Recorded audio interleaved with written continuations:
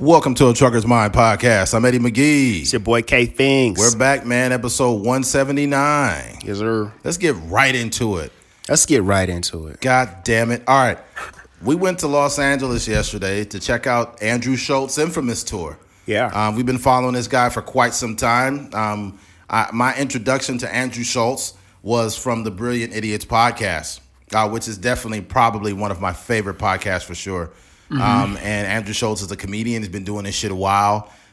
He's engaged a decent following over the years, and that following has grown and grown and grown and grown and grown until he's right now. I'll say that Andrew Schultz is big, right? But there's levels to it. So you got the Dave Chappelle's of the world who are massive, right? Joe Coy, massive. I think Andrew Schultz is big right now. Then he's gonna go and be huge.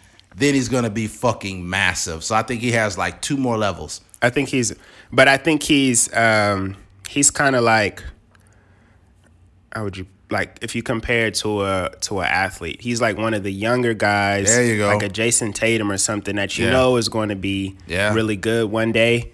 But it's just a matter of time. Yeah, well, obviously he's really good now. He's great, but yeah, I mean, great. Sorry about Right. that. Great, yeah.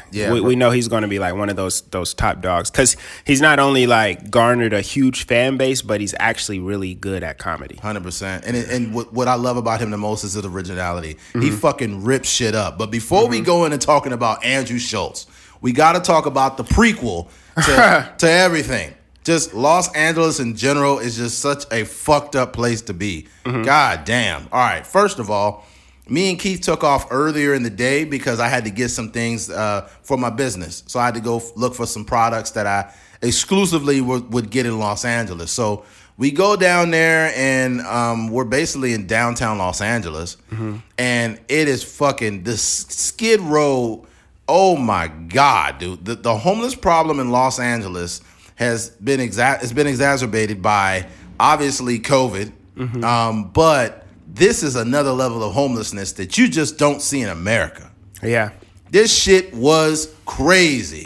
It was like The Walking Dead, man. Like I was waiting for something to hear that sound. You know that sound you hear on Walking Dead? yeah, right. Yeah. So to make a long story short, we're looking for this establishment, and I'm looking on my phone and following the steps. But as I walk closer to the establishment, it's starting to look like, dude, it looks like some cataclysmic event came and just blew up downtown Los Angeles, and it was tense.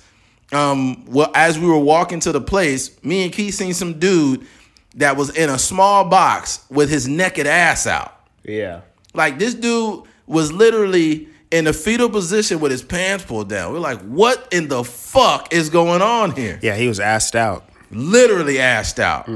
I was like, what the fuck is going on? So we walked past this guy. Then we walked. When you seen him, you was acting like you seen a dead body or something. I was like, whoa. I was like, hey, get over. Anybody that's crazy enough to be sleeping with their pants down is unpredictable. He might have seen us and be like, hey, you want to fuck me? You like, hey, man, what the fuck are you talking about, dude? Get out of here. Crazy person. But I was like, yeah, Keith, get over the sidewalk, man. Get over. You was like, what, man? And then you look back, he was like, oh, dang. Yeah, just a whole lot of hairy ass. Yeah, man. And then the police station was right where we were going. So we're walking towards the police station, and it's so fucked up for the police in LA. The downtown, like the police station, it has this part in the back that's open up for the officers to drive in and drive out. And a homeless dude was low-key trying to assault a police officer so he could get arrested. He's like, arrest me. And the cop was like, hey, don't tell me what to do. Get out of here. Yeah. And he's like, come on, arrest me. Come on. And I was like, dude, me and Keith were literally walking all of 8 minutes by the time we seen this shit. Yeah.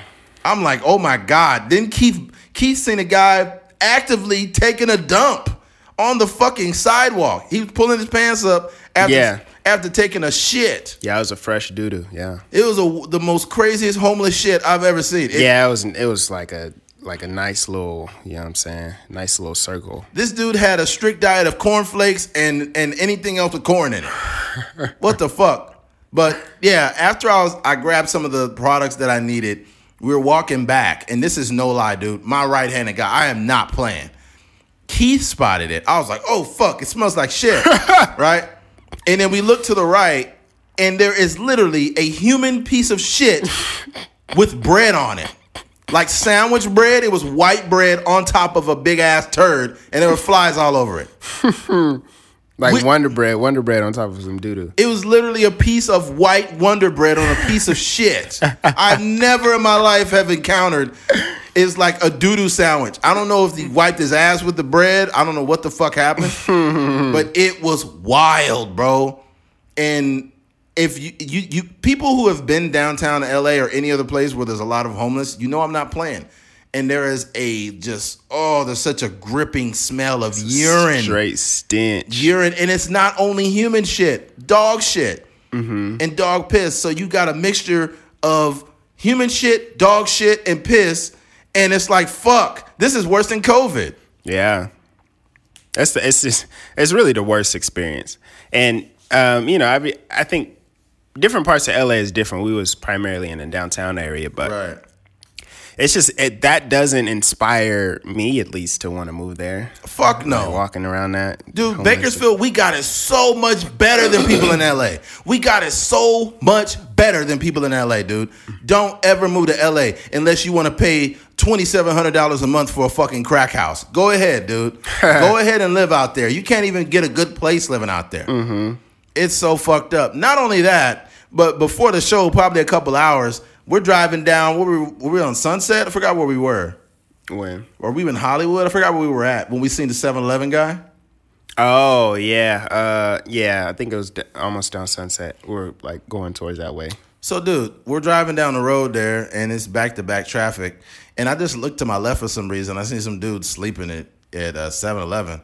And I was like... Yeah, he was taking a really good nap. He was not. He was sleeping good. By the way, before you guys think I'm a dickhead, I'm very empathetic to homeless people. But if you're in L.A. long enough, that empathy is replaced by like you're empathetic to the situation, but you become less empathetic towards the people because it's so much. It's so overbearing that it's like, fuck, you can't feel for every homeless person because there's so many. Mm-hmm. But anyways... The guy's laying down at 7-Eleven. He's fucking asleep. And some dude comes up and assaults him with the cart. He's fucking hitting him with the cart. He fucks him up with the cart. And I'm like, Keith, look at this shit. And he was like, oh my God, what did he do?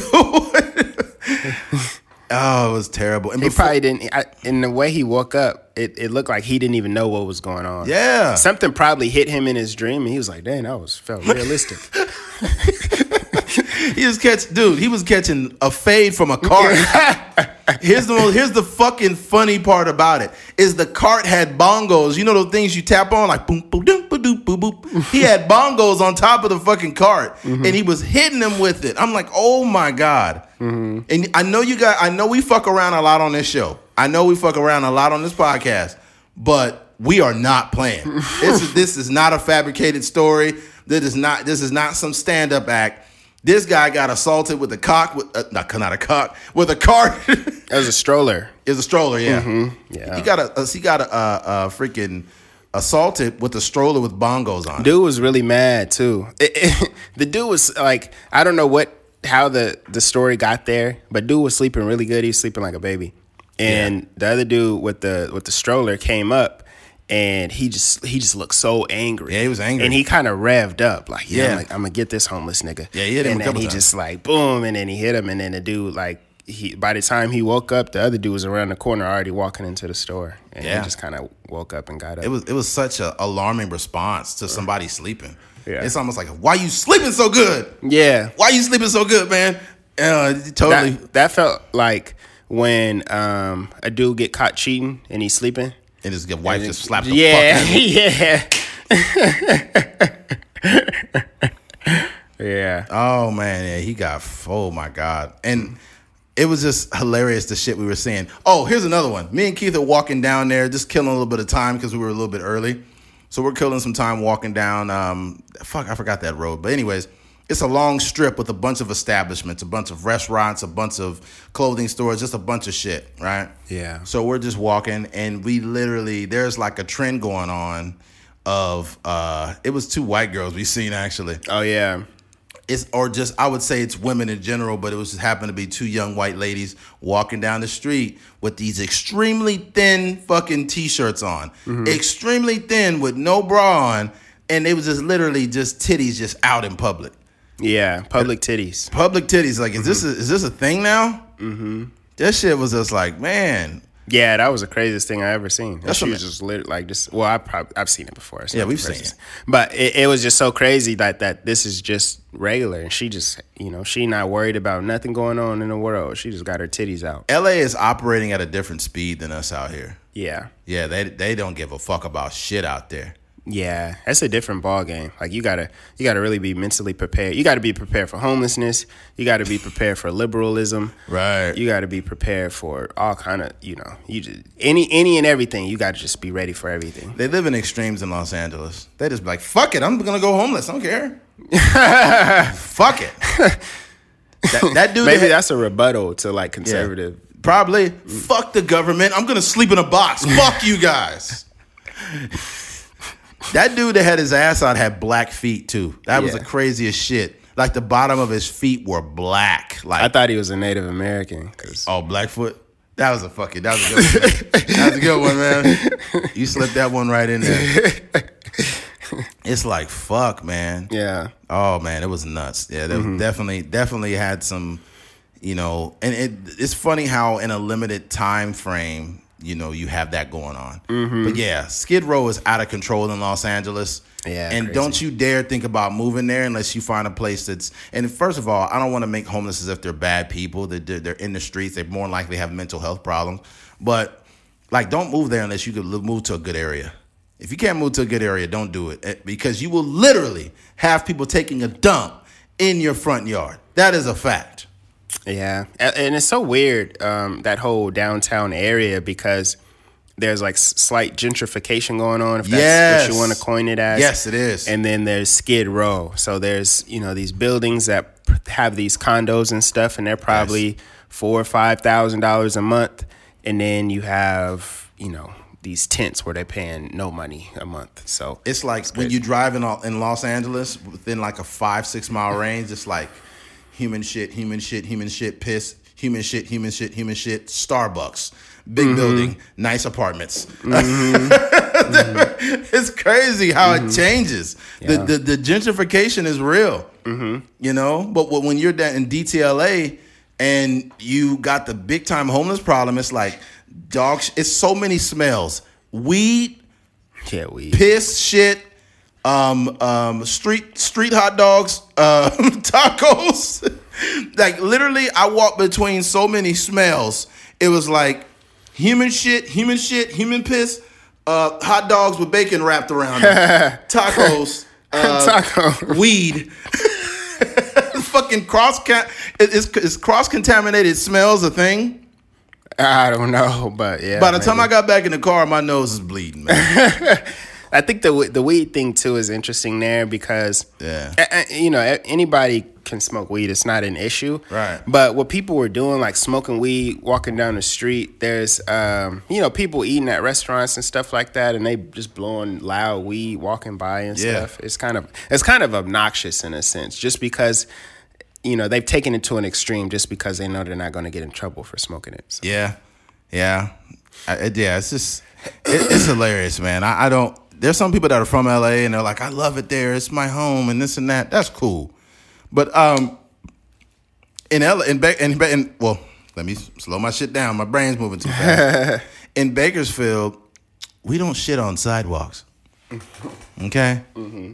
No, actually, I think you said you seen somebody taking a shit out here one time. Yeah, it's not regular. It's not as rampant.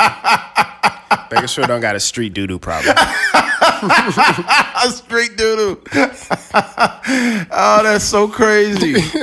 Oh, by the way, they have these cleaning crews that are in LA that they literally clean the streets and sweep up and clean up, and it's usually near Skid Row. And what they had to do during COVID is they literally had to take everybody's tent and shit and move them out the way, and they had to clean the sidewalk with hazmat suits on. What do you think the job application said? Like Skid Row janitor? Nah, I just said, do you need a job, nigga? Are you desperate? Come out here and clean these shit covered sidewalks. That's the lowest of the low, man. It's fucked up, man, but it's years of shit and piss marinated into the sidewalk. Yeah. Fuck, man. It's so disgusting. It's bad. LA is out of control, man. They got to figure it out. Even in front of the police department, they have these hideous looking rock Oh my God! things that are across the front of the police department. Yes, and they have them there so people won't be camping out and sleeping in front of the police department. I liken it to what they use for pigeons on buildings. Like, you know, on buildings they put those spikes so the pigeons can't come in there and chill. But sometimes the pigeons, they walk mosey around it. They mosey around it, or they just sit on the spikes. Yeah, apparently pigeons like anal. I don't know. Crazy. That's wild. Niggas is crazy. But they had those at our apartment. I remember I was telling you about it. Yeah. They so in front of our apartment there's like a AC unit that sticks outside of the wall. Mm-hmm. And there's like a roof, and there's like a small enclosure where a pigeon could kind of come and, you know, just kind of find some shelter and stuff. So mostly during the summer, the pigeons will come and they would, you know, on top of everybody's apartment AC unit, they would go up there and chill. And then we started to try to do things in order to make them so they're not like living up there, because it's just disgusting doo-doo and all this kind of stuff, right? So first it was a thing where they got there and we would kind of shoo them away, like, you know, get a broom or maybe beat on the thing, and then they would fly away, and then that would be it. And then they would get too smart. So what we would do is try to put like some sort of reflective thing. So sometimes they don't like the shininess and like the sun reflecting off of shiny things, and it kind of steers them away. But that wasn't working. The pigeons are very like adaptable. You know what I mean? They just kind of like, they could kind of live in any environment. So they bypassed that. That wasn't doing nothing. So next thing you know, they got the bright idea to do that, like basically put a bunch of nails into a like this wood slat thing, and they put it up there, and that steered them away for a little bit. And then, you know, like I said, pigeons, they can live in any sort of situation. So they started climbing up there like little by little, and we was beating them away and try to get them out of there. But they would go away, and then they would come back, and then eventually they was up there enough to where they had they laid some eggs up there, and then like it was just a whole situation. Wow. So yeah, I remember once, like I came home though, and usually like the pigeons get scared, so like you shoo them away and then they just fly away. Right. But I came home, it might have been like 1 a.m. or something like that, and the pigeon was just up there looking. And then I was like, hey, like nigga, get out of here. And it just wouldn't move. It was just like, I pay bills right. Yeah. And I was sweating. It was so hot. That pigeon turned into Jody's stepdad. Little nigga, I didn't want to do this. Twigs and butter. But nah, that was just, I tried to shoo it away, and I couldn't. It just didn't. Nothing was working. So oh man, I just had to hurry up and like try to get in the house. By the way, I don't want to jump, but that piece of doo-doo that we seen with a piece of bread on it was right in front of the fucking police station. Yeah. Like I'm not like pro-police, anti-police, but they dealing with a lot of shit out there. That's terrible working conditions. Literally, they're dealing with a lot of shit. That's why they be beating niggas up, because they gotta walk out of work and see doo-doo all on the ground. Yeah. Yeah, we don't want to use that as a Oh man, you gotta be a bold motherfucker to take a shit in front of the police department and then put a piece of bread on it. God damn, that's fucking wild, man. But yeah, that's just one LA for you. So if anybody out there, you live in New York or the Midwest or something, and you're wondering, like, man, should I move to LA to pursue my dreams? I think you should pursue your dreams, but you just got to know what you're getting into when you move to LA. Mm-hmm. Yeah. Here's another thing that we picked up, just, you know, because since we do a podcast and we're thinking people, we just start thinking about stuff. And I was like, yo, it takes it takes a decent amount of money to do the things you like doing. Yeah. Because let's think about it. In LA, it's packed and you have to pay for parking. So just yesterday alone, we paid almost $30 in parking. Mm-hmm. You know what I'm saying? $30 in parking. So $30 in parking. And then once we got there, we already had paid for the show. Obviously paid for gas to get out there. Went to eat on like 2 different times. Mm-hmm.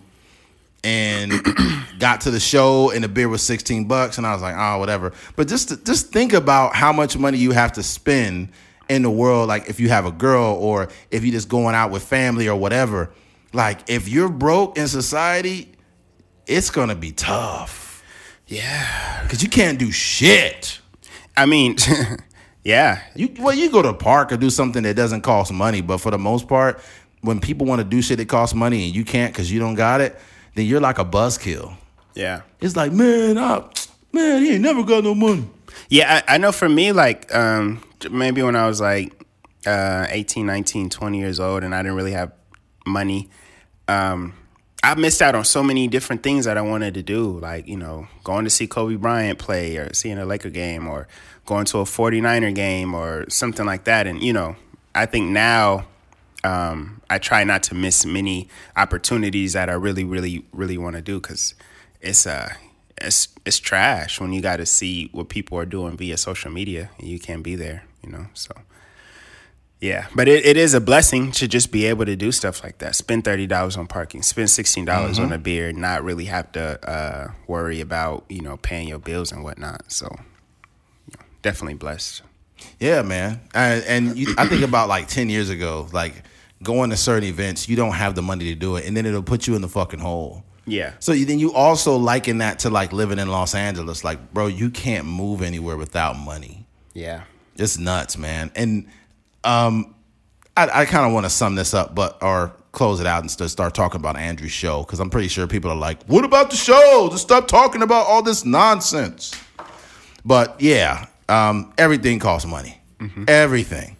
I think not to postpone the conversation more, but I think success costs money. You know what I mean? It does. Like we talk about on this podcast how much money we're putting out and not really, you know, recouping any of that money.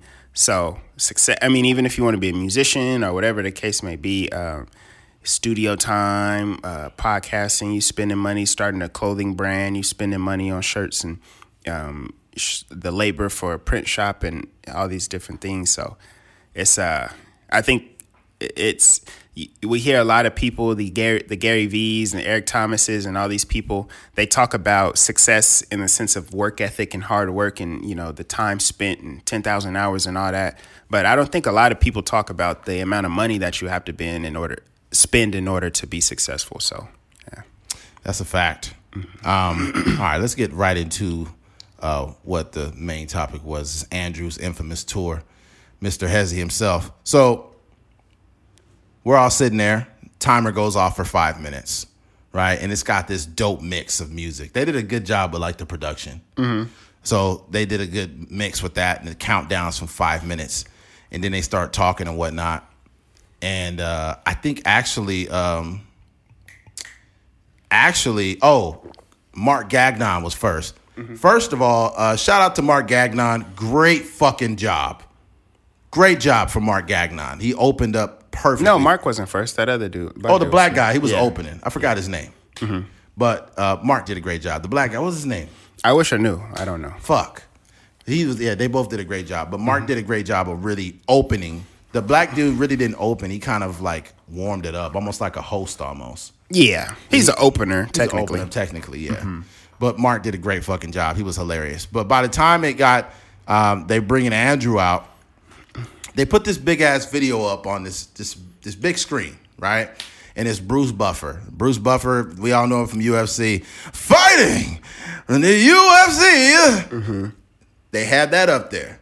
And they say, you know what, we could do one better for you. So they actually bring out Bruce fucking Buffer, and Bruce Buffer is just giving it to the fan, and everybody's losing it because Bruce Buffer is synonymous with like, okay, this shit's about to go down. Yeah. You know, he's done all the huge fights to Conor McGregor's and all them.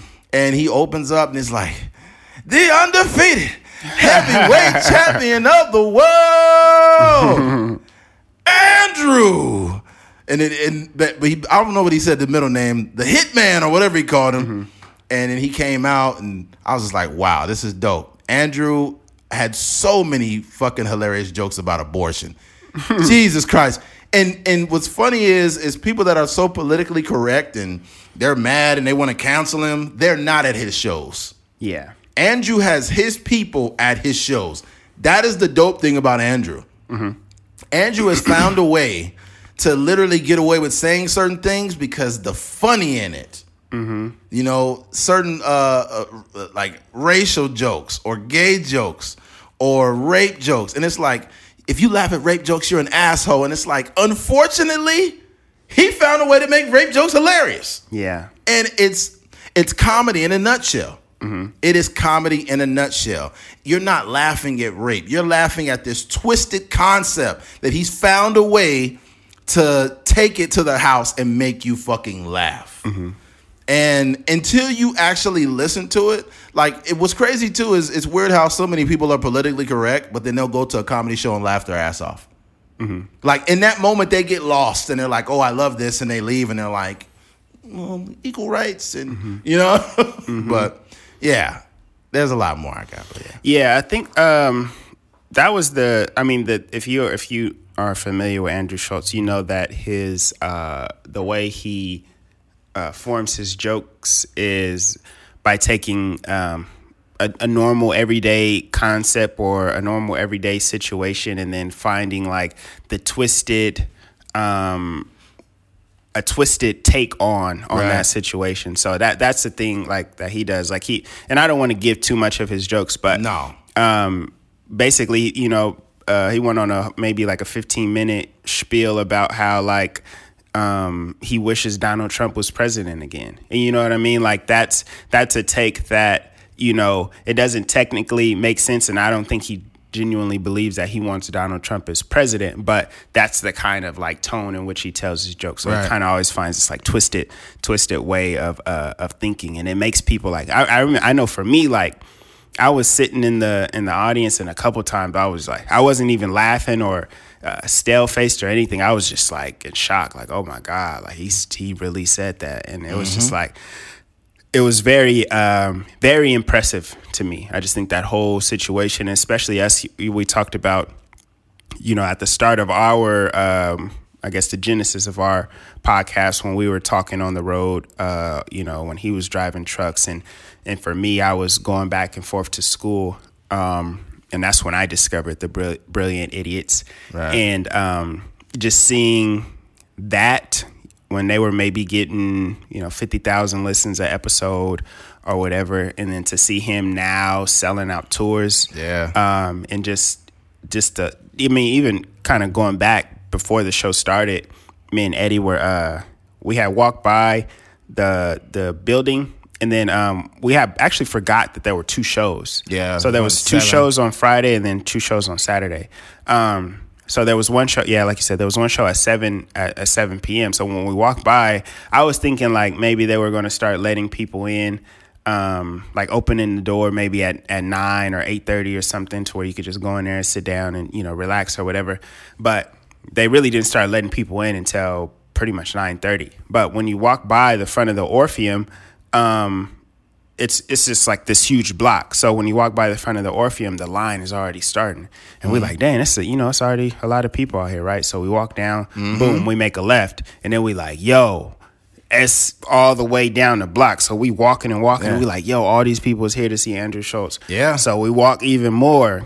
And then we make a left on the other. We got to go behind the other line. Yeah. So it's even wrapped around that way. And it was probably, you know, 20 or so feet down that way. And then we finally got in line. Yeah. And then as we're standing in line, it's more and more people piling behind us. Like piling up. Yeah. And you could see like everybody that was walking by, everybody was just saying, hey, is this like, what are you guys in line for? And people were like, Andrew Schulz. And I was like, yo, and these are people that were actually like going to the show. So right. they were talking to us and, you know, asking us about the situation. And then they were kind of in shock that they had to go stand in line way wrapped around the block. Yeah. So it was just a trip. Like if you could imagine a block where it's just wrapped around like almost a full square. You have to understand why this is happening, though. What people don't realize is the pandemic made Andrew bigger. Yeah. Because Andrew never left. Even though it was a lot of times he couldn't do stand-up, he was doing a podcast all the time. So he kept the pulse of the people. And we also bought tickets before the pandemic. Yeah. So we already had planned on going to the show. And imagine a whole year and a half goes by. There's no shows. He can't do it. But he's doing a podcast every week with Brilliant Idiots and Flagrant 2. So Flagrant 2 has one of the biggest Patreons in podcasting, right? So you got those people coming to the shows. There was one dude came up like, asshole army. Yeah, like, dude had a Flagrant 2 sweater on. Had a Flagrant 2 sweater. Like, he has his people coming to the show. That is the difference. Like, there's only certain people that have their people. I would say Joe Coy. Joe Coy is another one because since he's Filipino, there's a big Filipino following, especially in California. You know, but it's other people that like Joe Coy, obviously, but he's got his people. Andrew has his core people. And this was almost like the vaccine to people because finding normalcy in laughing at jokes with a bunch of other people there is just an amazing experience. It's kind of hard. It's like all of you are enjoying the same moment at the same time, right? And he's like, where are the black people at? And there weren't a lot of them, right? Yeah, it wasn't a lot of black people in there. Yeah, it was us. I just clapped up there, but it's like, he said, now you got all the white people looking at the black people in the audience. And it wasn't a lot of us, but it was just hilarious how he was able to catch that stuff. But yeah, man, it was an amazing show. I'll say that. If you get a chance to see Andrew Schulz, if he comes back to California, which I'm sure he will, buy those fucking tickets. Yeah, I just think for me, obviously I'm a fan. I'm a fan of Childish Gambino. I'm a fan of Andrew Schulz. I'm going to the J. Cole concert too. I'm a fan of all these people, but I think the thing Keith dropped a bag for that J. Cole. Why you gotta say all that? Keith was like, all right, here's my car, my house. Here you go. Here's my life insurance. This is what happens. If you don't pay for enough haircuts, you can maybe save your money. Yeah, man. To a J. Cole concert. Yeah. Or if you just drive around in a bucket like I do, you can save your money and go to J. Cole. But but for me, the journey is very impressive. Like I discovered actually through my boy Tree, he showed me Childish Gambino maybe 2011 when we were at Bakersfield College. So from there to going to the show in 2018, you see from 2011 to 2018, like just the progress and the growth and the growth in the skill set, the growth in the show and the spectacle of it all, and the growth in popularity.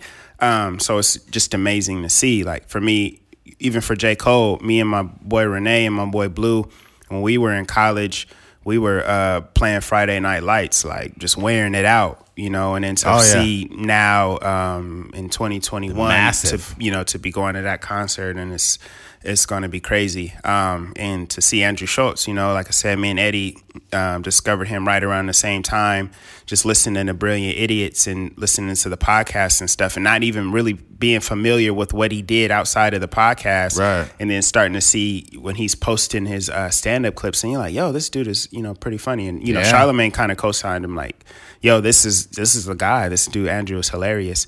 And then taking a look at his content and seeing that he putting out just YouTube clips all the time. Super consistent. Yeah, and then doing the whole the crowd work, 30 minutes of non-written jokes, and he just going out there and killing. Andrew's a fucking guy. Yeah, and then to see it now to where he sold out 4 shows at the Orpheum. That's a 2,000 seat venue.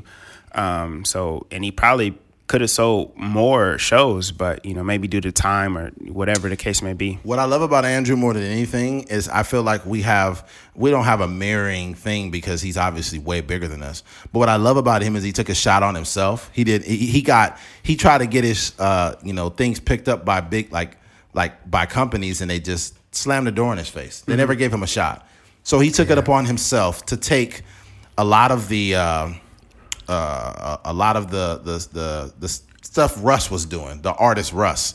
He talked about that. Yeah, he talked about that on the podcast with Russ about how he was posting clips every week And he knew that people had a low attention span. So he would post only so long of the clips, and he'd post multiple clips until eventually they start gravitating to the content. See, here's the thing. When you're like me and Keith, there's a core of people who love your content. We have some people that love us, but we have more people who don't give a fuck about us. And that's what you have to realize going into any content creation. Don't let it discourage you. Keep working. Especially if you're putting out great content, know that eventually that small core group of people you have is going to divide itself by 20. So keep on. Like, the number one thing you have to do is emphasize on the people who support you and put the best content out for them, because those people are going to tell people. Yeah. And when those people tell people, those people will tell people. And the word of mouth will get big. And then eventually somebody... A big mouth. Huh? A big mouth. All right, Keith. Stop fucking up. All right. Now... and eventually you're going to get the pulse of the people. Yeah. Andrew is a product of being heckled. He is a product of, people not liking some of his jokes. He just never quit. All right, Andy. He never quit. You got people saying fucked up comments about him on YouTube or on Instagram. Saying he said the N-word. Saying he said the N-word when he didn't. And look at how far he has came. It's a beautiful thing, man. It's almost like supporting Andrew is like supporting yourself if you are a content creator.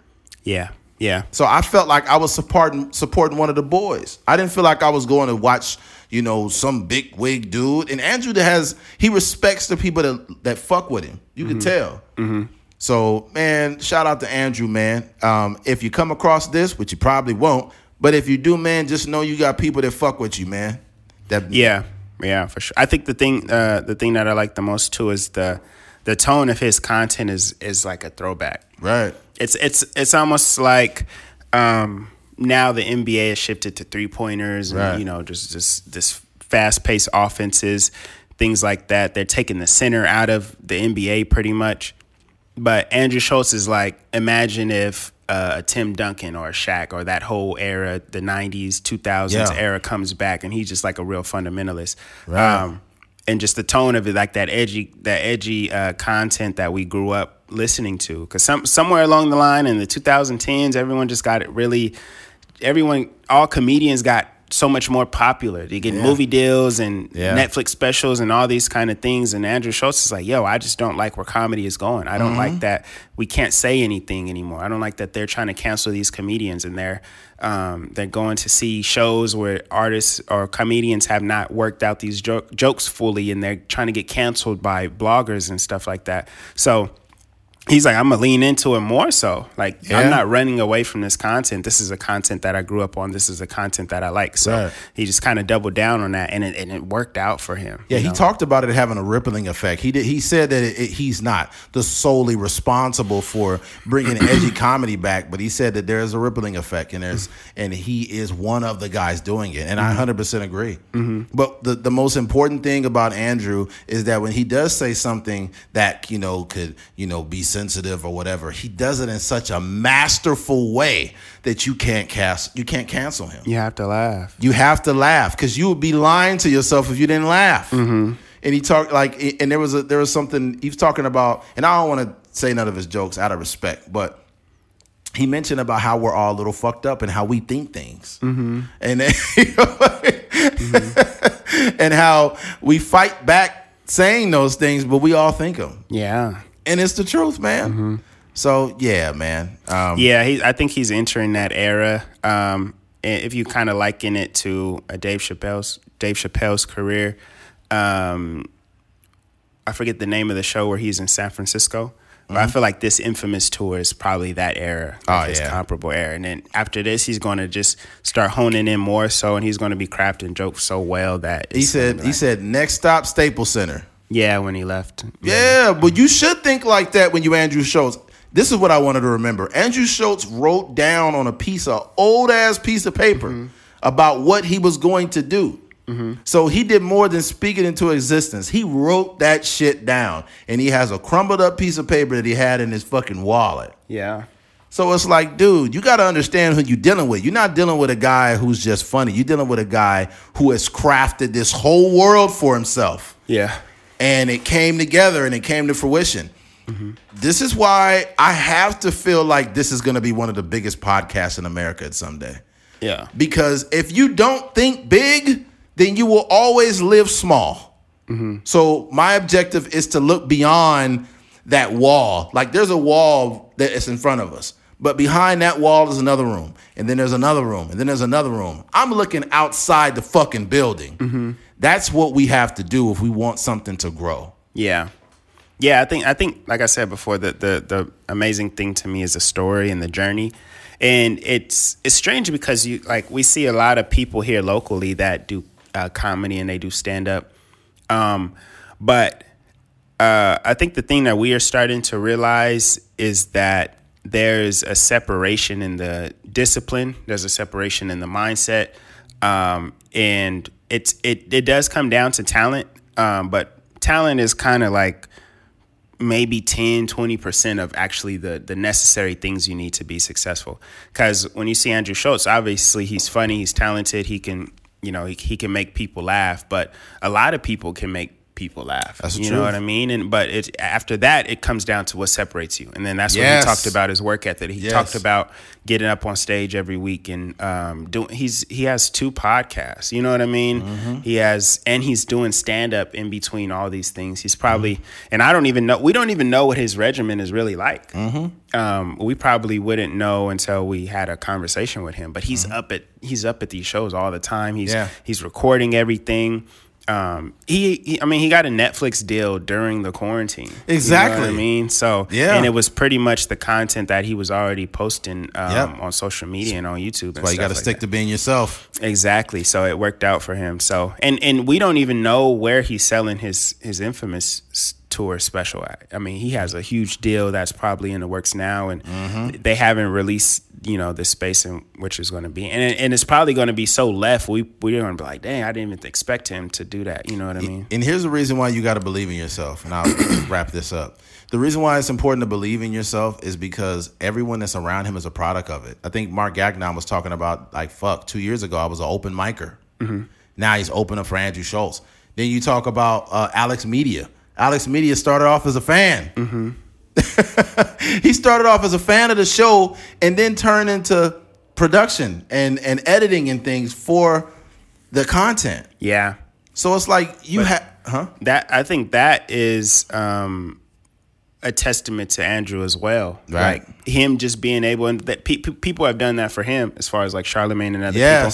But he's putting those Mark Gagnon in a position to where me leaving the show, I'm like, dang, like I already knew who he was, but dang, I didn't know he was like that. I didn't know he was funny. That funny. Like maybe let me follow him on Instagram. Let me see what type of content he has going on. And then with Alex, like I said, Andrew's just putting people in position to where Alex is directing, his Netflix special, and he has a hand in all these different creative things, and everybody, you could tell that they just look like money now. Mm-hmm. You know what I mean? You see when Alex comes out, he got new J's on and his jacket is all clean, and Schulz has, Schulz doesn't dress that much different, but his clothes just look newer. You know what I mean? Yep. So you could tell like people have just elevated, and that's what you want. It's a beautiful thing. Yeah. That's what you want. You want to elevate the people around you, man. Mm-hmm. And I think that he talked about this also on Flagrant, about how just giving to people, how it feels good, how Joe Rogan having you on his show, the Joe Rogan effect, and how real it is. Yeah. Right?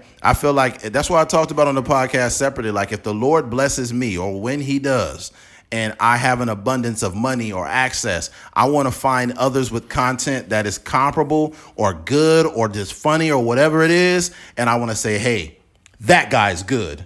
And since everyone has given me credit for being great at what I do, then they've bought into me. So if they've bought into me and I say, hey, folks, that guy's good, now they are looking at him and they see how great that person is. Yeah. That's the beautiful thing about giving. A lot of times giving to people, you don't have to give $1, literally.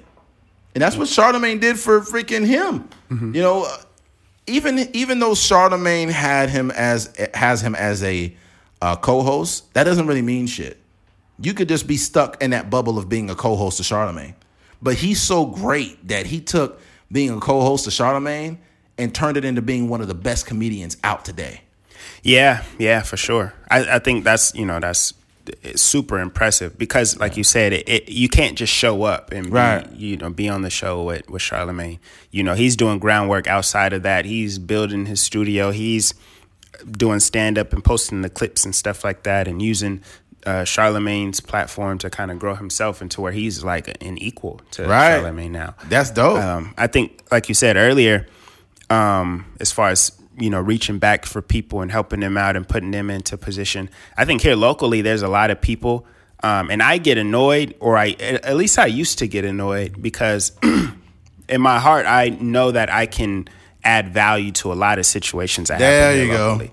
There's people that own different businesses that I'll reach out to, like, hey, and it's literally something that happened the other day, and I won't really say who or what, but they posted a thing on their Instagram page that they were hiring a certain position, and I reached out to him. I was like, "Yo, like, I want to help," because it seemed like an exciting job to do, and the guy just seen my message and he just went on about his day. And then I messaged the person that owns the business, and then I messaged the page, and neither one of them responded. Right, so.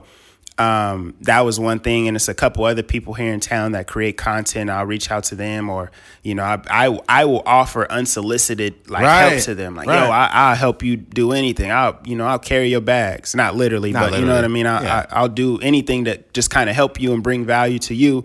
But you never hear back from these people. So for me, and I was talking about this with DJ, I was like, yo, this is how these dudes move out here, and it's fine. You could do whatever. It's annoying. I'm not going to front like it doesn't affect me in any kind of way. It's annoying. But I just know for us, when we get on, we won't move like that, and we already don't move like that. Right. So it's just something to be mindful of, because those people, they always gonna double back. Oh yeah, they're gonna double back. Like, our podcast is only getting more and more popular. Our content outside of the podcast is only getting more and more popular. The people that we surround ourselves with are growing as well. So it's only a matter of time before those people that kind of turned an eye to what you were doing, it's gonna be so much in their face that they just have to recognize it. And at that point, the ball's in our court, to whether we could be like, nah, I'm too busy right now. I can't really do that for you. No, not even that. What's going to happen is I'll just be like, hey, talk to my assistant. Yeah. And then my assistant will be like, sorry, he's busy right now. Here's the thing. Me and Keith have had comparable experiences, and probably way more Keith than me, because he has more access when it comes to like editing and things of that nature. But there have been a lot of people that just downplayed us. Like, I'll send someone a message and they just look at it and don't respond. And I'm like, that's fine. That's cool. But guess what I realized? What? I realized, one, I don't make myself as if I'm so important and that you need me. But I do realize that as I continue to ascend, I'm going to care less and less about what you're doing. So I more or less look at it as this. It's going to become more of an opportunity for you to deal with me than the other way around. So it's like, yo, I'm willing to help just because I like you. I like what you're doing. And if you don't want to mess with me, that's cool. But don't try to double back. Yeah. Don't try that. I think the worst thing you can do is there's certain people, right? There's certain people that have an elephant-like memory. And there's certain people that use those type of situations as fuel. So you think about Michael Jordan's, he remember everything a fan ever said, everything a player ever said, everything a coach ever said, and he uses that as fuel when he's playing against these people on the court. Tom Brady the same way. If it was a smooth exit outside of the Patriots organization, he might have never even went to the Super Bowl. He would have been in Tampa Bay playing decent. But for whatever reason, the way Bill Belichick treated him, or whomever, or bringing in other quarterbacks and trying to replace him and all these kind of things, that just, gave him that fuel to go on and be successful. So Andrew Schultz the same way. There are people that slighted him. So, I'm sure he used that as fuel to just grow and sell out his whole tour. So that's the type of cloth that I am cut from. I don't forget anything that anybody's ever said. I have all these unresponded to messages, and you know what I mean, phone calls. It turns into motivation. Because now what you get to do is you can leave me on scene or not do that, and it's cool. I don't have expectations. I just wanted to help. But now you get to enjoy the pleasure of watching my life get better and better and better and better. Yeah. While you stay down here because you operate down here. Mm-hmm. If you want to ascend and go somewhere, you got to operate upwards, not down here.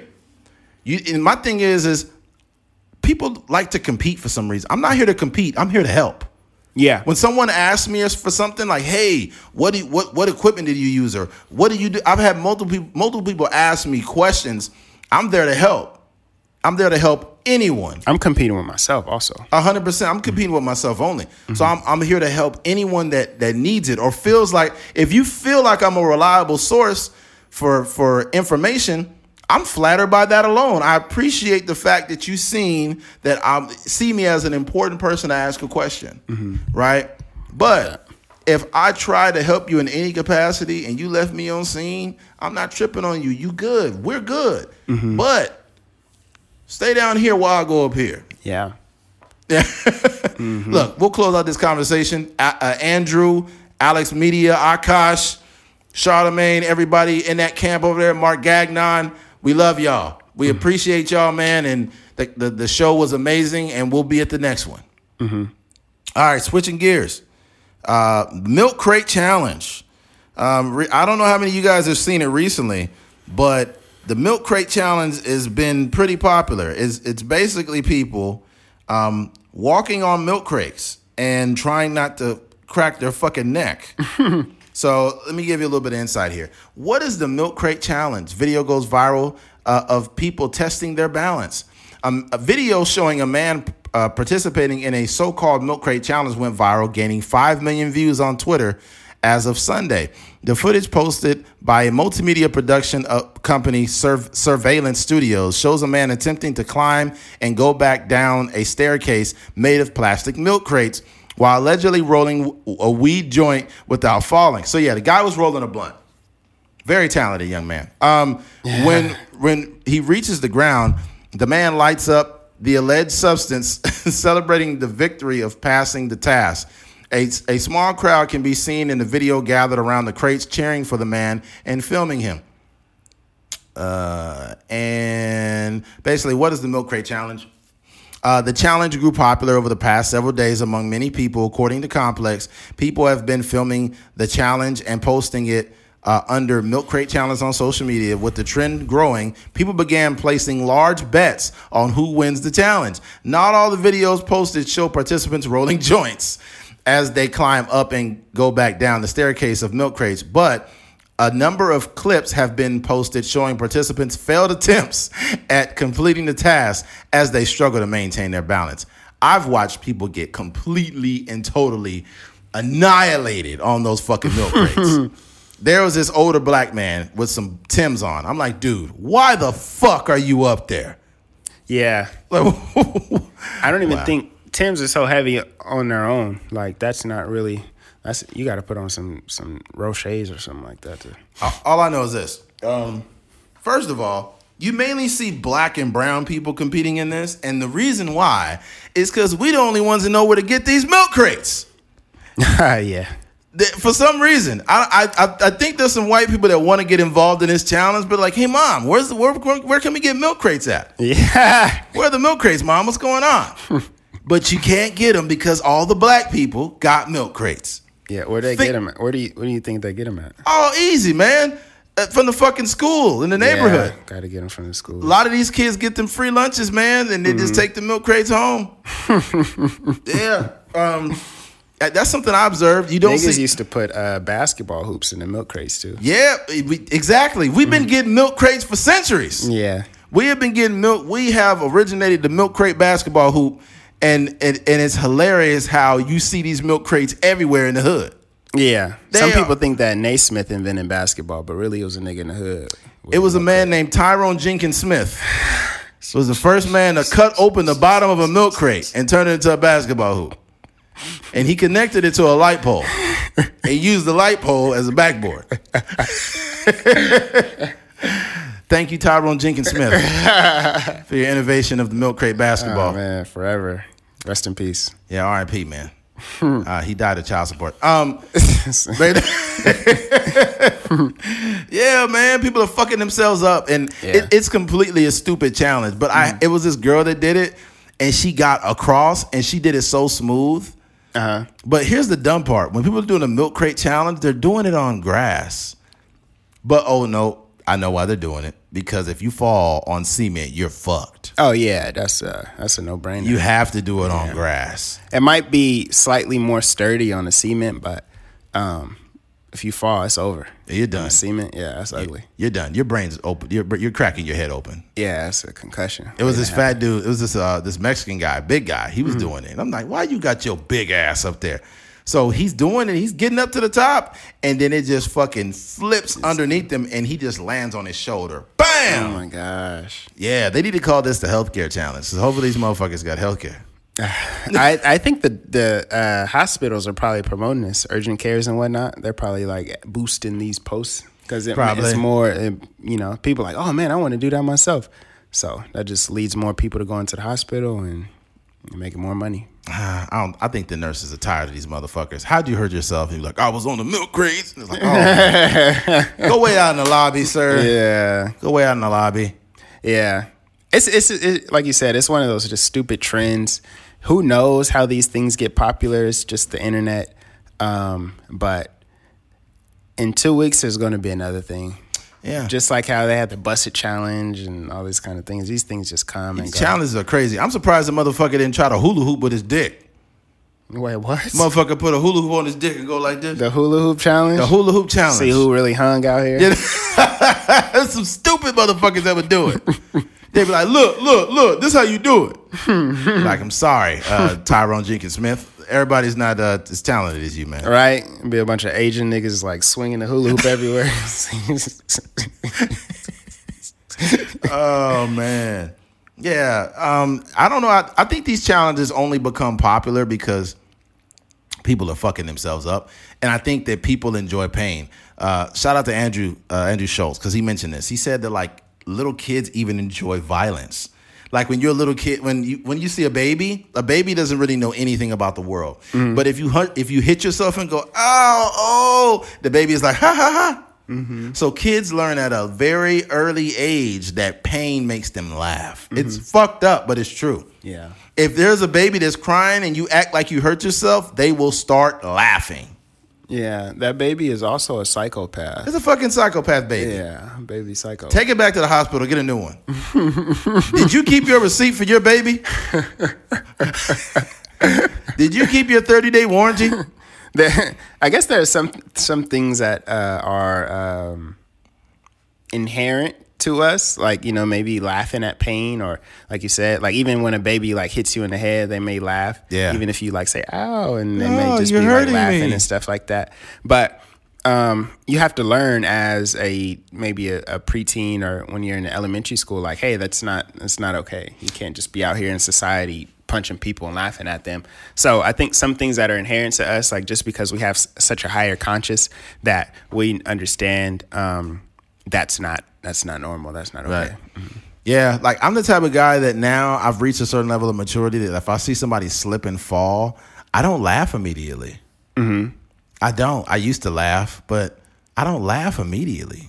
I kind of like see if the person's okay, and it's like a delay in my brain now. Mm-hmm. It's kind of like, I don't know why or where it happened in my life, but it's like a block. When somebody like looks like they hurt themselves, I don't laugh. Yeah, I feel you. But then as soon as they start getting up, nigga, I start dying. Right.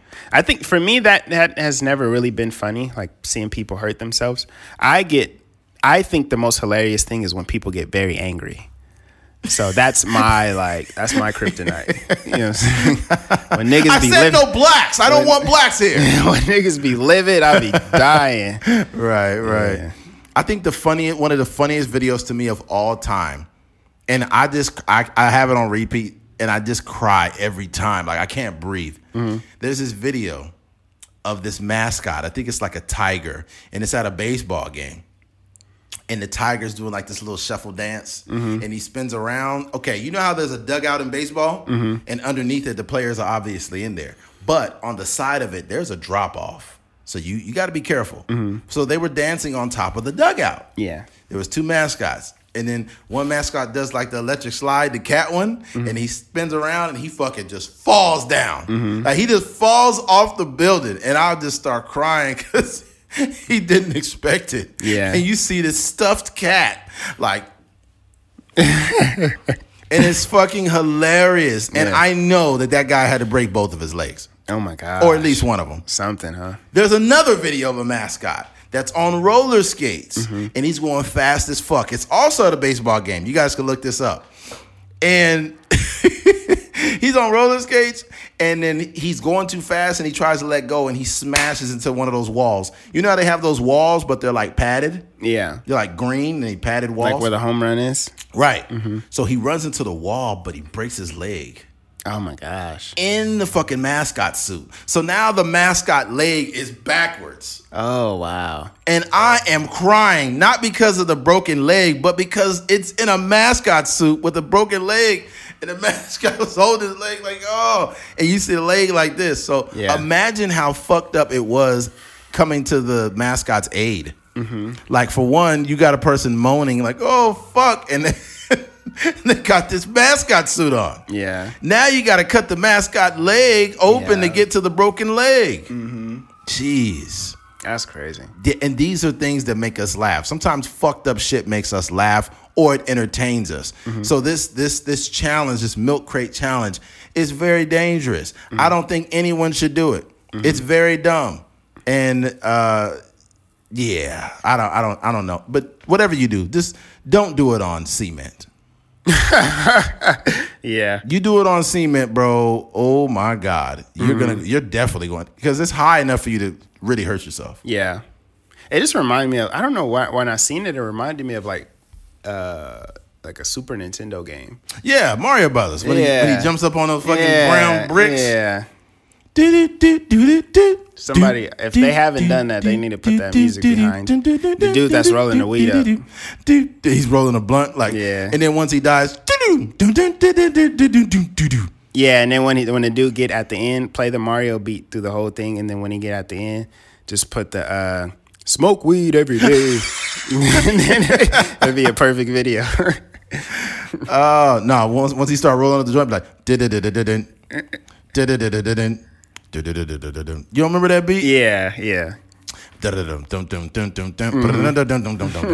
I don't know who was doing the producing for Mario back in the day, but that nigga is a beast. Timberland. It probably was Timberland back then. I was listening real close to the Mario, and it was like, freaking. I'm like, that's Timberland. That is fucking Timberland. It was Timberland. I fucking knew it. I knew them drums. Yeah. Mario. Oh man, but yeah, there's that. Switching gears, OnlyFans rebranding their platform. A lot of people. Oh man. I said, oh man. Oh yeah. They should just call it Only Porn. Because these motherfuckers love that. They should have a subsidiary. That would be smart. Oh yeah, like a second one. Yeah. Like Only Porn owned by OnlyFans kind of thing. Wow. And you know what's funny about porn? They have like a screen that says, "Are you 18?" Yeah. Nigga. Ain't nobody I've been 18 since I was 12. It's just for liability purposes. Yeah. Like, so you got to be 18 to jerk off? This motherfucking 12 years old, they clicking that 18 screen like a motherfucker. Oh, facts. Yeah. The people that got porn don't give a fuck who watch it, man. Yeah, but basically it says, porn made OnlyFans a powerhouse. Now it's banning sexual content after pressure from banks. It says, OnlyFans is banning the one thing most users go on its site for, pornography. The UK-based content subscription service said Thursday will no longer allow sexually explicit content as of October 1st. OnlyFans said the decision was taken to comply with the request from its banking and payment providers. In order to ensure the long-term sustainability of the platform and to continue to host an inclusive community of creators and fans, we must evolve our content guidelines, OnlyFans said in its statement. Payment processors MasterCard and Visa cut ties last year with rival Pornhub after accusation the porn site showed videos containing underage sex, rape, and revenge porn. Pornhub denied claims. Oh, damn, that's crazy. That's crazy. Well, I don't even know what is revenge porn. It's just maybe like if you broke up with somebody and they sent like news or something, or you had sex with them and you break up and it's like, hey, here's my ex giving me head. But that's driving their content. They have a video like, yeah, I'm fucking your mom. Now what, Billy? Yeah, your mom's got good pussy, bro. Is that revenge porn?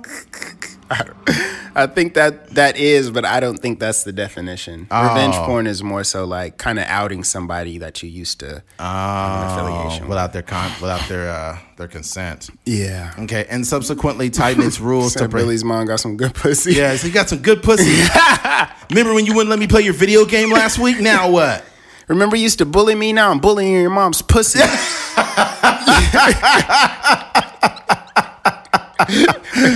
Oh, dang. That'd be crazy. Oh, man. And, hey, people think this is a joke, but there are a lot of older women that are fucking young guys. Oh, yeah. There are a lot of women that are like 42 years old that are fucking dudes that are like 20. Yeah, for sure. Yeah. Mm-hmm. Women be having a high sex drive, especially after 36. 36 is the peak for women's sexual it's the peak of their sex drive is at 36 years old. So, yeah. They have some, and this is a super, super tangent. And I didn't even read the full article, but they had new studies about metabolisms, saying that that they found in this new study that your metabolism doesn't necessarily slow down as you get older. So I had to read the article more in depth, but I just thought it was interesting because sometimes this happens a lot. You know, there's certain science that goes around and we just believe it. You know, we think it as Bible, but maybe the people that put on extra weight as they get older is just getting gradually lazier. They're just not necessarily. Definitely. They could be getting gradually lazier, or they just gradually keep eating more. Yeah, there you go. They keep coming out with these new snacks. The 4 for $4 keep coming out. But that's something that they can lean on though. Like, yo, it's just my metabolism. I'm not really, Yeah, but you can't lean on much if you're gaining weight because you'll break it. Lean on me. Matter of fact, don't lean on me. Yeah. OnlyFans said its Thursday would allow certain posts containing nudity so long as they adhere to its acceptable use policy. It's not clear how that will work in practice. OnlyFans' term of service outline a number of things that are prohibited from its platform, including material involving people under 18 and other illegal, harmful content. We will be sharing more details in the coming days and we will actively support and guide our creators through this change in content guidelines, the company said. What about, that girl Bad Baddie or whatever? Yeah, what about her? So I think it was on her birthday, she opened up an OnlyFans and, her thing went crazy and stuff. She got like over $1 million some dollars. Yeah, but there's no way she had all of that content prior to being 18. You know what I mean? So she probably created some of that stuff when she was 17. So I wonder how they're gauging this. Like, they have to be over 18 or something. Wow. That's a good point. She's got months of fucking older guys. Yeah. Probably. I don't think she did porn though. I don't know what she did. Yeah, I don't know what is on there. It's probably something sexual though, I imagine. Oh my God. Yeah. That's crazy. She got $1 million off of 17-year-old titties. Oh my God. That's nuts, man. There are so many perverted dudes that be like, yeah, I can't wait till she turn 18. It's like, dude, go find a woman your fucking age, man. Yeah. Dude, there are dudes my age that are stressing out over a chick born in 1999. If you don't fucking stop it, motherfucker, damn. That's funny. Yeah, it's weird. But yeah, I don't know how far OnlyFans is going to get with this shit. Because the driver in their success has been a bunch of people doing porn shit. Yeah. I mean, how are you just going to go away from that? Like, imagine if alcohol tried to say, hey, look, we're going to have non-alcoholic drinks from now on. People be like, man, fuck you, man. Where's the alcohol at? Yeah.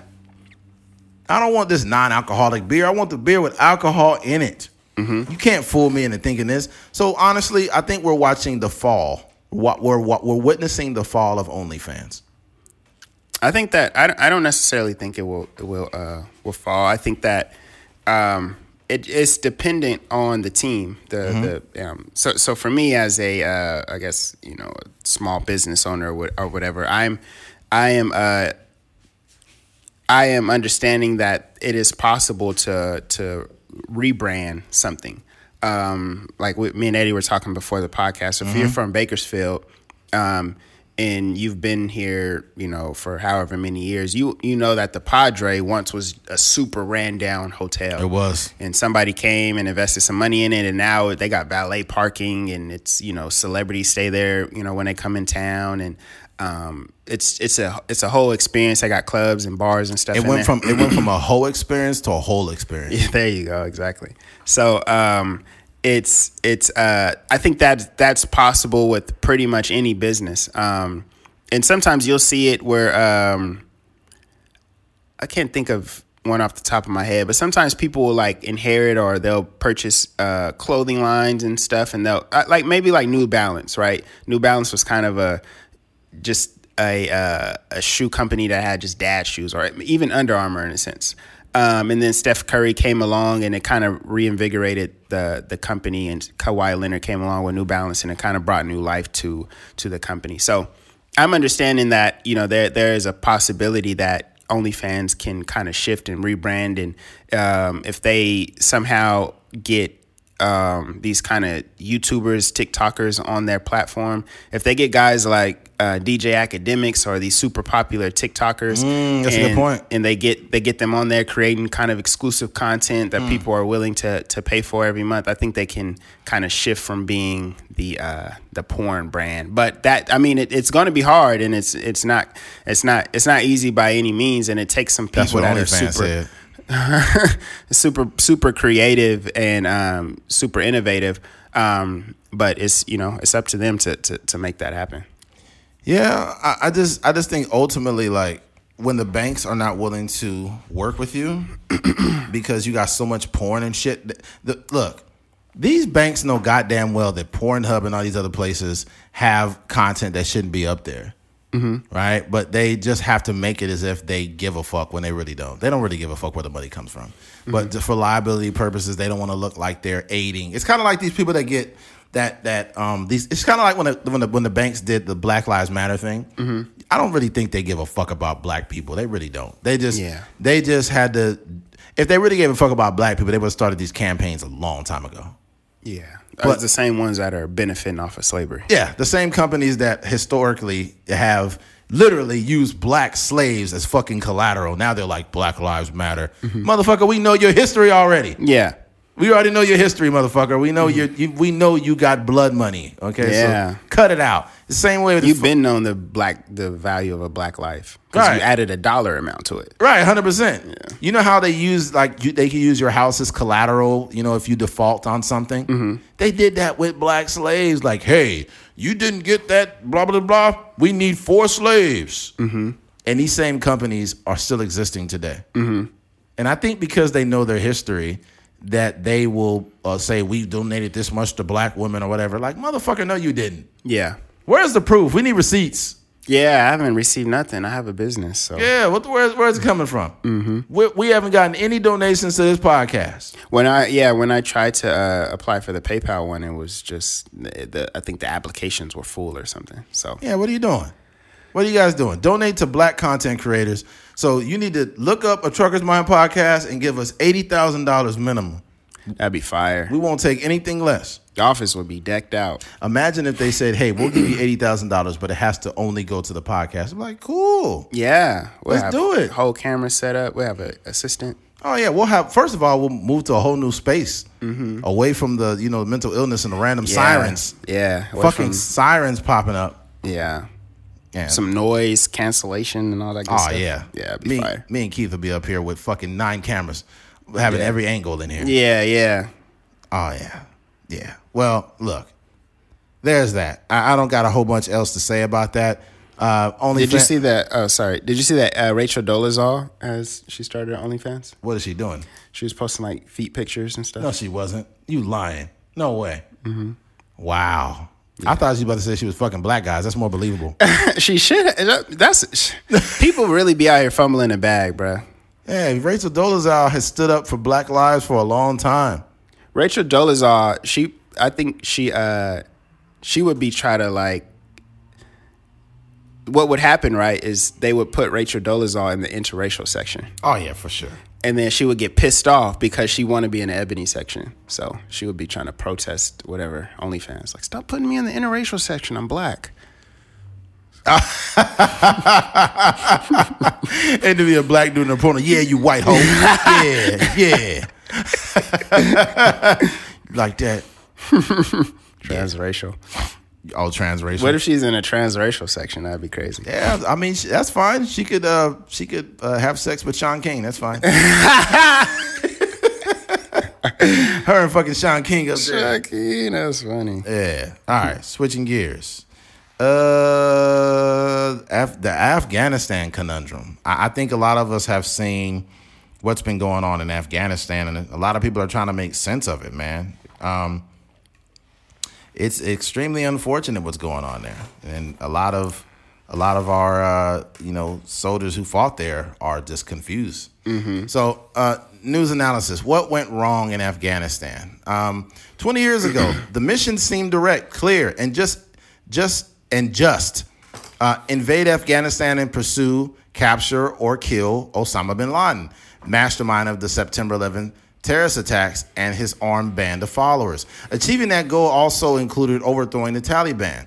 And steadily, the mission morphed into a vast, complicated experiment to reshape a society that few Americans understood.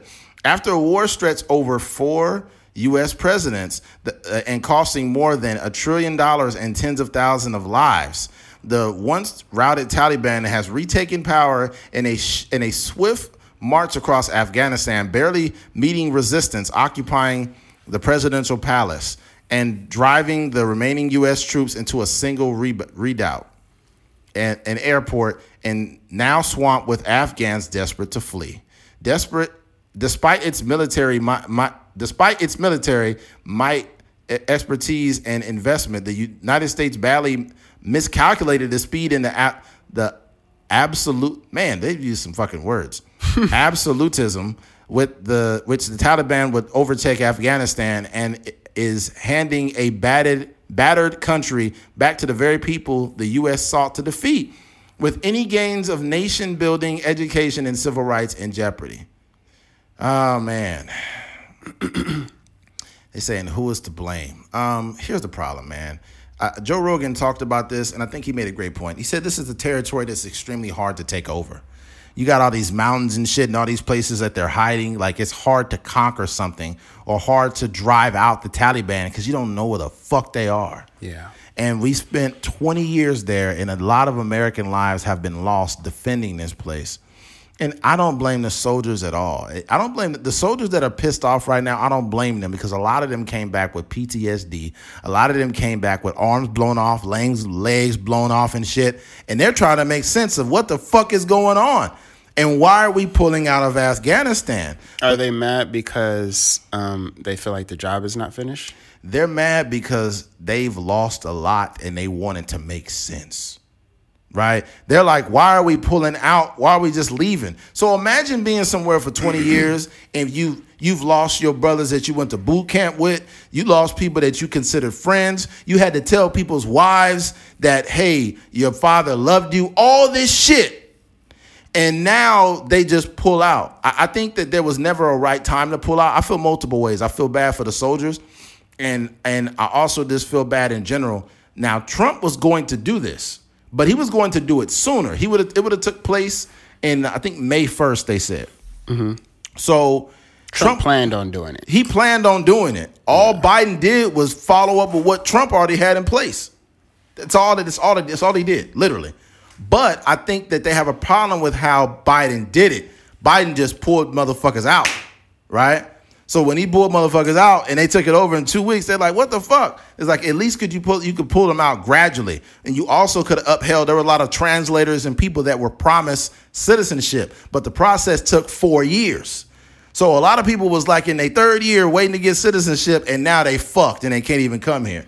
Yeah. So a lot of the, you know, the pushback on Biden is for those certain things. But honestly, I don't know what Biden could have did right. Yeah, it's a lose-lose situation. It's a lose-lose situation. We was there too long, and we have this ain't Trump's fault. It ain't Biden's fault. I blame it more on motherfucking Bush and Obama. Yeah. Because after when Obama came, he didn't have the balls to pull the trigger. Then Trump came, and he finally mentioned it, and now Biden finally motherfucking did it. But it spanned over 4 presidents. Mm-hmm. So I feel like the liability is on everybody. Biden is actually the one that finally pulled the trigger. Yeah. Biden hasn't pulled out in a while, so this is new territory for him. Biden don't even got cum no more. He just ejaculate dust. Yeah, he just Nah, I think to me it's I want to hold you though, but when Biden come, it don't like no nut come out. It's just like a little flag pop out. It just say racist. I'm fucking around. It's America. Fellow Americans. I can't.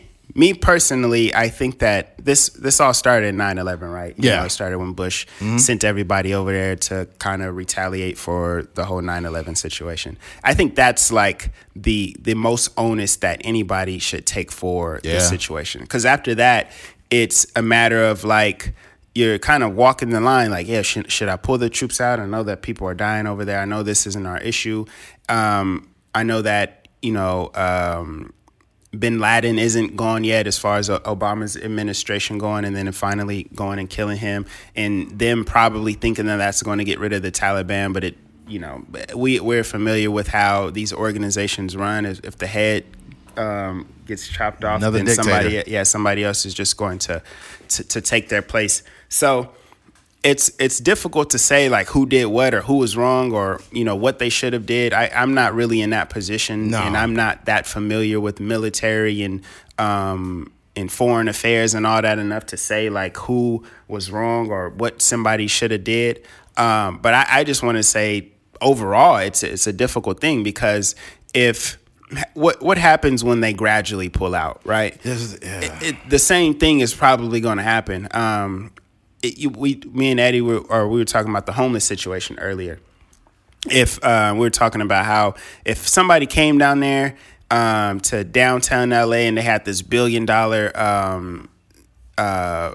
donation to build housing for the homeless and provide them jobs and stuff like that, as soon as those funds dry up, those same people, the majority of those people are going to go back to what they deem as normal. And that's we see the same thing with Dr. Dre's daughter. Like Dr. Dre has been providing for her for, I don't know, 30 years or something like that. And as soon as he cut her off, she's homeless, and she's, you know, working for Uber, and her kids are living with different people. So that's the same situation with the Taliban. So I think that there's a lot of people out there that's like, oh, we should have did this and we should have did this. And mind you, these are like couch potatoes, you know what I mean? There are people that watch the news via the on their couch every day, and they act like they can run a country when in reality they're just can't even run your own life. Yeah, exactly. So for me, I think the situation is so unfortunate that we would invest so much time into something, and like you said, people are losing their lives, and we spend over $1 trillion in funds and stuff like that on this country in this space and trying to get things right over there. And you were saying they're building schools and gas stations and all this stuff, only to just like erase all of that in a day. And it's unfortunate for those guys in the military that lost their lives. Because you know, if you think about it, I mean, if I had a father, a brother, a wife, whatever the case may be, over there in that fighting that war, and then they end up losing their lives. Maybe they lost their lives 2 weeks ago or 3 weeks ago or whatever. And then only to realize that Joe Biden is pulling all the troops out, I would be so pissed off, because it'd be like, yo, my whatever wife, sibling, father, whatever would have been alive if, you know, they would have pulled out sooner. So I understand it from the people that are in it on the ground in the trenches. But for the people that are on the outside, just everyday consumers of this news, like we have to be mindful that there are people that are really in it. And we don't know. We're not in it. Yeah. Mm-hmm. One thing I'll say this, regardless of if it's a just war or not, whether if it's just or not, when I see some military people, because I worked with a guy that was in the Marine Corps for 8 years, and I told him, because I seen that he had a dog tag on, I said, you was in the Corps? He said, yeah, 8 years. I said, thank you for your service, man. Thank you. And this look on his face was almost like shock. Mm-hmm. You got to understand something about people that serve in the military.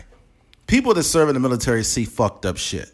They see little kids getting their heads blown off. They see their friend that they went to boot camp with getting killed. They see people with PTSD, people getting their arms and shit blown off. And then they come back to America and they just blend in with everybody else. Mm-hmm. They get flipped off in traffic. They get motherfucking said, hey, fuck you, buddy. And they're thinking in their mind, motherfucker, do you know what I had to do for your freedom? Do you know what I had to do for you? Mm-hmm. And these same people come back damaged, right? But these same people come back and see what's going on out there, and they don't know what's going on. Like, if you were somewhere for 20 fucking years, and the moment you pulled out, it got took over in 2 weeks, how the fuck would you feel? You'll feel pretty fucked up about it. Mm-hmm. Especially if you got friends that have died. Yeah. It's not cool, but it's also true that there's no right way to get the fuck out of there. Yeah. There's no right way. Let me give you an example of how long this thing went on. When 9/11 happened, when we first actually went to Afghanistan, 9/11 and all that, 9/11, all that happened, I was 16 years old. I was a junior in high school. It was during football season. Mm-hmm. I'm 36 years old now. This is how long we've been out there. I don't know what else we could do. How long can we be at a place and then we get out of there and it's taken over in 2 weeks? Mm-hmm. There are just certain things that they are pre-established, and you could do something to push back on it, like you use homelessness as an analogy. Mm-hmm. I feel like we could drop $1 trillion in the middle of Los Angeles. We could get mental health people. We could clean these people up, get them showers, get them the help they need. And as soon as we pull that aid, I guarantee you there will be a decent amount of them will go back to the streets. It'd be doodle all over the streets. It'd be a shit sandwich back on that fucking street. Mm-hmm. And it's fucked up. But there's certain things. This is what Donald Trump said. This is what he said verbatim. I agree with him. Okay, I'm objective. Not a fan of Trump, but I agree with him when he said, all right, Eddie. Like he said, he said, we're acting, as of now, we're acting like the world police. That's not our job. They're building gas stations and rebuilding schools. Let them do that. That's not our job. We're going to get our guys out of there. And Trump said this. Mm-hmm. So you cannot be mad at the Democratic leadership because Trump had this shit set up. Mm-hmm.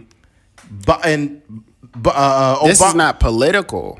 It's not political, but what I'm saying is political in a lot of people's minds. No, I'm saying it's not political because a Republican president is the one that put forth the idea, and then a Democratic president is the one that pulled everybody out. So it's both sides. So, like, who are you going to be mad? But there's somebody that can be mad because a Democratic president did it. Like a Republican can be mad. Like, why would he do that? It's confirmation bias. Yeah, exactly. It just confirmed the bias. But there's a little the legitimacy stands in the fact that if you're a person, if you are right leaning and you actually served and you did have all the situations happen that I mentioned, such as people you know that died and things of that nature.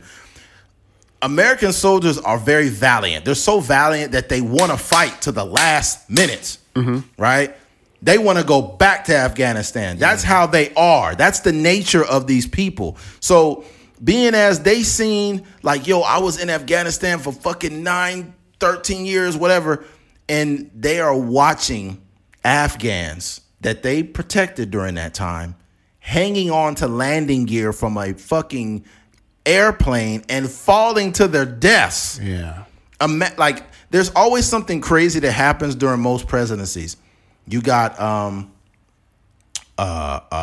fucking Bush with Hurricane Katrina, and 9/11. Those were terrible. Yeah. Then you got I think those things saved. Well, at least 9/11 probably saved his presidency. Yeah, but then you had that flood. That just was that was a clusterfuck. Then you had Obama, and you had a lot of civil unrest, right? But you didn't really have like the really super duper crazy stuff. There was a lot of shootings though. There's a lot of mass shootings. Yeah, the mass shootings probably under Obama. Is under Obama's watch. There's a lot. And then the next presidency with Trump, you've seen a lot of civil unrest. Yeah. A lot of civil arrests, a lot of hate crimes and shit like that. Antifa and all that. And then now and now in this presidency, it's just started. So COVID. The COVID Trump had COVID and the civil unrest. Yeah. Now you got Biden. He's just fucking old, and he's got Afghanistan. That's the number one.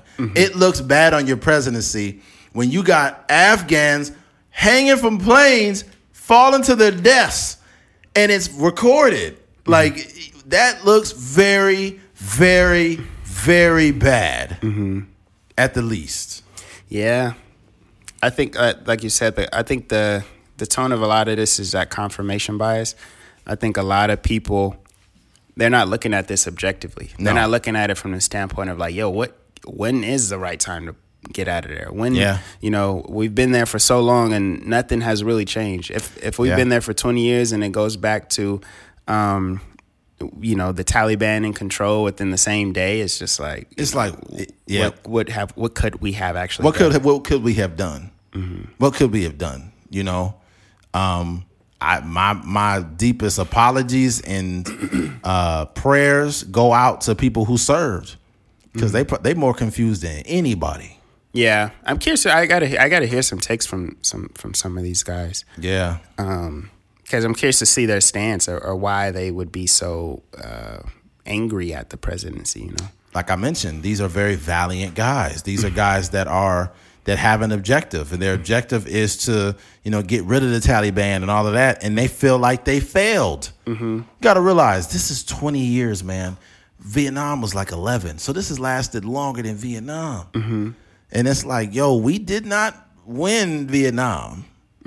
Like we didn't. Going into Vietnam and then going here is almost the same because it's territory we're so unfamiliar with. Yeah. We was using machetes to chop down big ass brush and all kinds of shit, man. They've been through a lot. I'll tell you this much right now. Imagine if that over $1 trillion went to soldiers right here in the United States that have already served this country and that have, mental health issues. And there's a lot of soldiers, men and women, that are taking their own lives daily. And imagine if we gave those people aid. I feel like if you serve in the military and you come back, a lot of them downplay it and say, look, I was just doing my job. I was just serving my country. But serving your country also led to you having PTSD. It also led to you having your legs blown off. It also led to you having all kinds of different problems. And I feel like somebody that serves the country and comes back to the United States shouldn't have to worry about battling for a job at fucking Target. You know what I mean? And I feel like if you serve this country and you come back at least for a year and a half, you don't got to worry about housing. Instead of getting a food stamp card, you should be given a card for aid. Like you could use it as a debit card for food. You need to focus on becoming acclimated back into society. Because when you watch the shit that they've seen, I'm pretty sure it's difficult to just go back to being a regular person after that. Yeah. So I just feel like, imagine if that money went there, right? And I'm sure there's a lot of soldiers that probably would go against what I'm saying because, like I mentioned, these are different human beings. They're like, I remember some guy said like, hey, yeah, we don't need any aid. All the aid should go to those soldiers from Vietnam and before then because they got real problems. I was fine. I served in Desert Storm, but I'm good. I don't need anything. That should go to somebody else. So yeah, man. I don't got too much else on Afghanistan, man. I think that now that we're going to see some really fucked up shit going on there. And Biden actually, he sent some troops out there, actually. What the hell is that noise? You hear that? He sent out he said 6 to 10,000 or something like that. So what are they going to do? I don't know what they're going to do. I don't know. I know that he is trying to do it the right way, but there is no right way. Yeah. It's a tough It's a tough one, man. Conversation. I mean, everyone has a different opinion. That's the thing about America. I guess you have the freedom to have an opinion on, how the country is being ran. I just don't know what the right thing to do or what the right thing would be to do in that situation. Eventually, we had to get out. Yeah. Because this thing goes to 30 years or something. 20 years is a very long time. Yeah. Mm-hmm. And that happened when I was in 4th grade. Yeah. I'm a grown man now, 29 years old, man. Mm-hmm. I'm 36. I was 16 when they first went. Mm-hmm. So there's guys that are barely older than me that went there when it first started. Mm-hmm. So they were 18, 19, probably 20, right around there. Mm-hmm. And some of these guys have been in Afghanistan for years. Mm-hmm. They've learned the native language. They've grown accustomed to the people. And now they're watching. They probably got kids over there. Yeah, they probably got some Afghanistan kids over there. Mm-hmm. Yeah, probably a black dude. Probably got to have half Afghanistan, half Tyrone. Mm-hmm. So yeah. Mm-hmm. But yeah, man. Prayers to those people and the soldiers that are coming back. Mm-hmm. I don't have too much else to expand on, but I felt like since this is definitely a huge topic going on in the United States or world news in general, we would knock it down. Mm-hmm. Let's go ahead and wrap this thing up, man. Switching gears. The importance of having a strong partner. Okay. I'm going to keep this general, but a family member of mine, right? He had a health scare, a really big time health scare. And after he was taken to the hospital, his wife got on social media and posted a video and was just like, I don't know what to do. Somebody help me. I don't know what to do, y'all. I can't take this. I don't know what to do. And she was just losing it. Mm-hmm. And I understand from an emotional standpoint that your partner is in the hospital, which is a serious thing. But the fact that you chose to go to social media and ask strangers, what do? I need help. Fellas, ladies and gentlemen, I'm just making this very clear.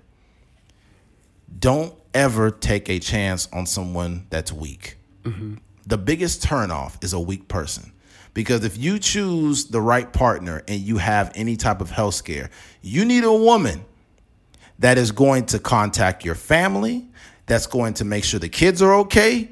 They're going to make sure you're okay. You need a woman that's a matriarch. You do not need a woman that's going to social media like, what do? I don't know what to do. What's going on? Somebody help me. You do not need a person like that. That is the wrong person to be with. Because serious situations reveal real people. And you find out that the wrong people shrivel up when you really need them.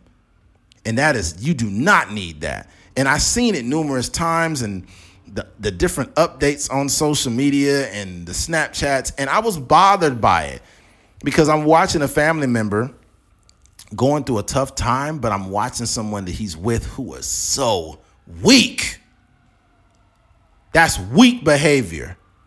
As a man, if your wife gets sick, you need to be the man of that house. Take care of your kids. Make sure they're okay. Make sure you call her family. Let her know the updates, that she's in the hospital, whatever. But when you are so weak that you go to social media asking for help, that's like that is a cautionary tale, folks. I just want you to know. I want you to think to yourself about the person you're in a relationship with right now and ask yourself, if you fell on your face and had a heart attack, how mature would that person be? If you got in a bad accident and didn't have use of your legs for a month or so, how mature would that person be? If you don't know the answer to that, get the fuck away from these people. If you don't get away from them, they will make a fool out of you when you get in that situation. Yeah, that's true. I think that situation was not the first of its kind. No. I'm sure there was comparable situations that she didn't put on blast like that. There might have been a time where, maybe the husband came up short on bills one month, and she was like, "Oh my god, oh my god." She probably calling that. She probably say it again. Oh my god, oh my god. She probably wouldn't have made an offer up or something, or she probably made an OnlyFans just to support her household or something. Behind on rent. Subscribe to my booty hole. Nah, but it's when you see those kind of things, and sometimes it happens too late. So I understand that. Right. It's sometimes you in too deep to actually confront or get out of the situation. Right. But I think it's just important to be mindful of these small sample sizes that people give us in our relationship, and that's one. Like I said, that's one of those things that I'm sure it came up in a different situation, and it's just embarrassing to be in a relationship with somebody that would even operate like that. Yeah, just going. There's no answer on social media. No, like, what are you going to do? It's kind of one of those things. Like, and how old are these? Much older than me. They didn't even grow up on this. They didn't grow up on Facebook and all this kind of stuff. So they should be the people that really understand. Like, if something is going wrong, maybe like you said, hit your family up, hit the in-laws up, take care of the household, make sure the kids is not necessarily kind of I guess speak positivity to them in a situation, so the kids is not at school stressed out about these kind of things. Because they're just kids. They don't need to be worried about. Obviously, they need to be concerned about their parents and whatnot, but they don't need to be consumed with adult stuff. So I think that's like leadership, and we talked about leadership and the qualities that a leader should have, and that's one of those things that like that's the type of thing that creates like a forever bond. Yes. When you go through something, or the husband goes through something, or life altering event, and the girl is holding, or the wife is holding it down. She making sure the kids is getting to school, and she taking care of you, and still getting to all these kind of things. So after that span of a month where you get back on your feet, or 2 months to where you get back to 100%. It's like, yo, I might marry her again because she really held it down. Big facts. But when you go to social media, it's just weak. It's just trash. It's so weak. Yeah. I'm not gonna put him on blast, but there's a Facebook friend of mine, and he posted a picture of this really nice Mercedes that he just bought his wife. Mm-hmm. And as he just kept it real brief, it seemed like a very genuine moment, even though he posted it. But he said, this woman been with me when I didn't know where. I lost everything, and she stayed with me. And then on top of that, I didn't even have no car. I didn't have shit, and she stayed with me. And he's like, I'm in a position now where I could do things, and I got my wife this car, and I'm just, I'm glad that she held me down. And that, my friends, is a woman who has stood the test of time. She done passed the test already. Mm-hmm. You stayed with me when I had nothing. Yeah. I didn't even have a car, and you still was there with me, and now I'm doing well. Of course I'm going to buy you a Mercedes. You already earned that years ago, right? But then you got the women that get on social media. I don't know what am I going to do? That's weak. Men need to stop dating weak women, vice versa. But I'm speaking from a man's perspective. If I know some shit's unraveling and my health is bad or something happens, you need a woman that will get your affairs in order. You need somebody that can hold it together and be strong for you. If you get in a car accident or something happens, is she there with you? You need a woman that's not going to be afraid to knock that window out and pull your big ass out that window. Mm-hmm. Like, you need a strong woman. I'm so sick of women saying men are intimidated by strong women. Shut up. No, we're not.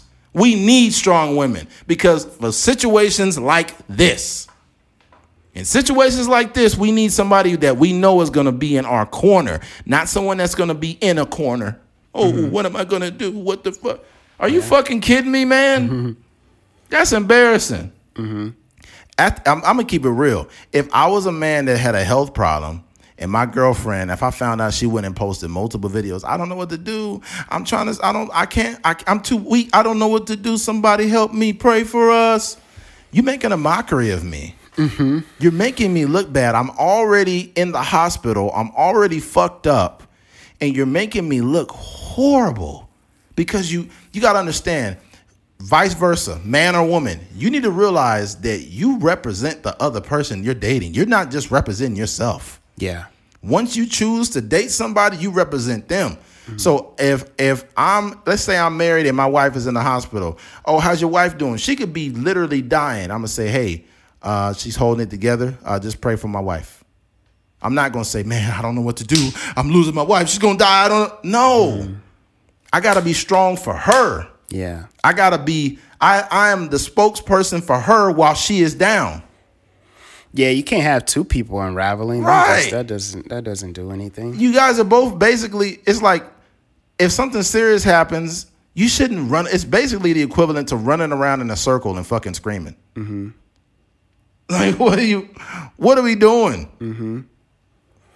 Yeah, I think, that's an extremely important thing. And everything is situational. So we don't really fully understand our partner until certain things happen. But definitely something to take heed to. Yeah. When you get in those situations and your partner is not holding it down, we gotta respect that action and treat it like it's a life or death situation. Yeah, 100%, man. I ain't got much else to say about this. We're gonna wrap it up, but I just want you guys to think about this. Whoever you're dating, you ain't gotta just look at them. If y'all listen to this podcast together, you can just act like you didn't really acknowledge the end of this. But you need to acknowledge what you do need to acknowledge or evaluate, is the motherfucker that you're having your energy with. See, everything right now in your relationship is probably just coasting. Everything's good. Everything's just coasting. So you guys are tolerating each other. But when the real shit happens, it's going to be too late. Mm-hmm. You better ask yourself how this motherfucker is going to react when some shit goes down. Mm-hmm. You know what I'm saying? If a woman was with a dude and he's kind of like not confrontational, he's kind of nerdy, really quiet, when a dude comes up and slaps your girl on the ass and you don't do nothing, imagine what she's thinking at that moment. I'm with a man that can't even protect me. Think about that. Those same expectations come from us men onto women also. Like, if I'm sick, I don't want you making a fool out of me. Mm-hmm. So there's that. If you made it to the end of this podcast, man, we appreciate you for tuning in. Mm-hmm. Thank you always for being a supporter of this podcast. Yep. Thank you for listening. The Trucker's Mind Podcast. My name is Eddie McGee. It's your boy K Fings. I fucked that up. We got that over. I fucked it up. Take two. If you made it to the end of this podcast, we appreciate you. Thank you for listening to a Trucker's Mind Podcast. I'm Eddie McGee. It's your boy K Fings. We're out of here. Peace.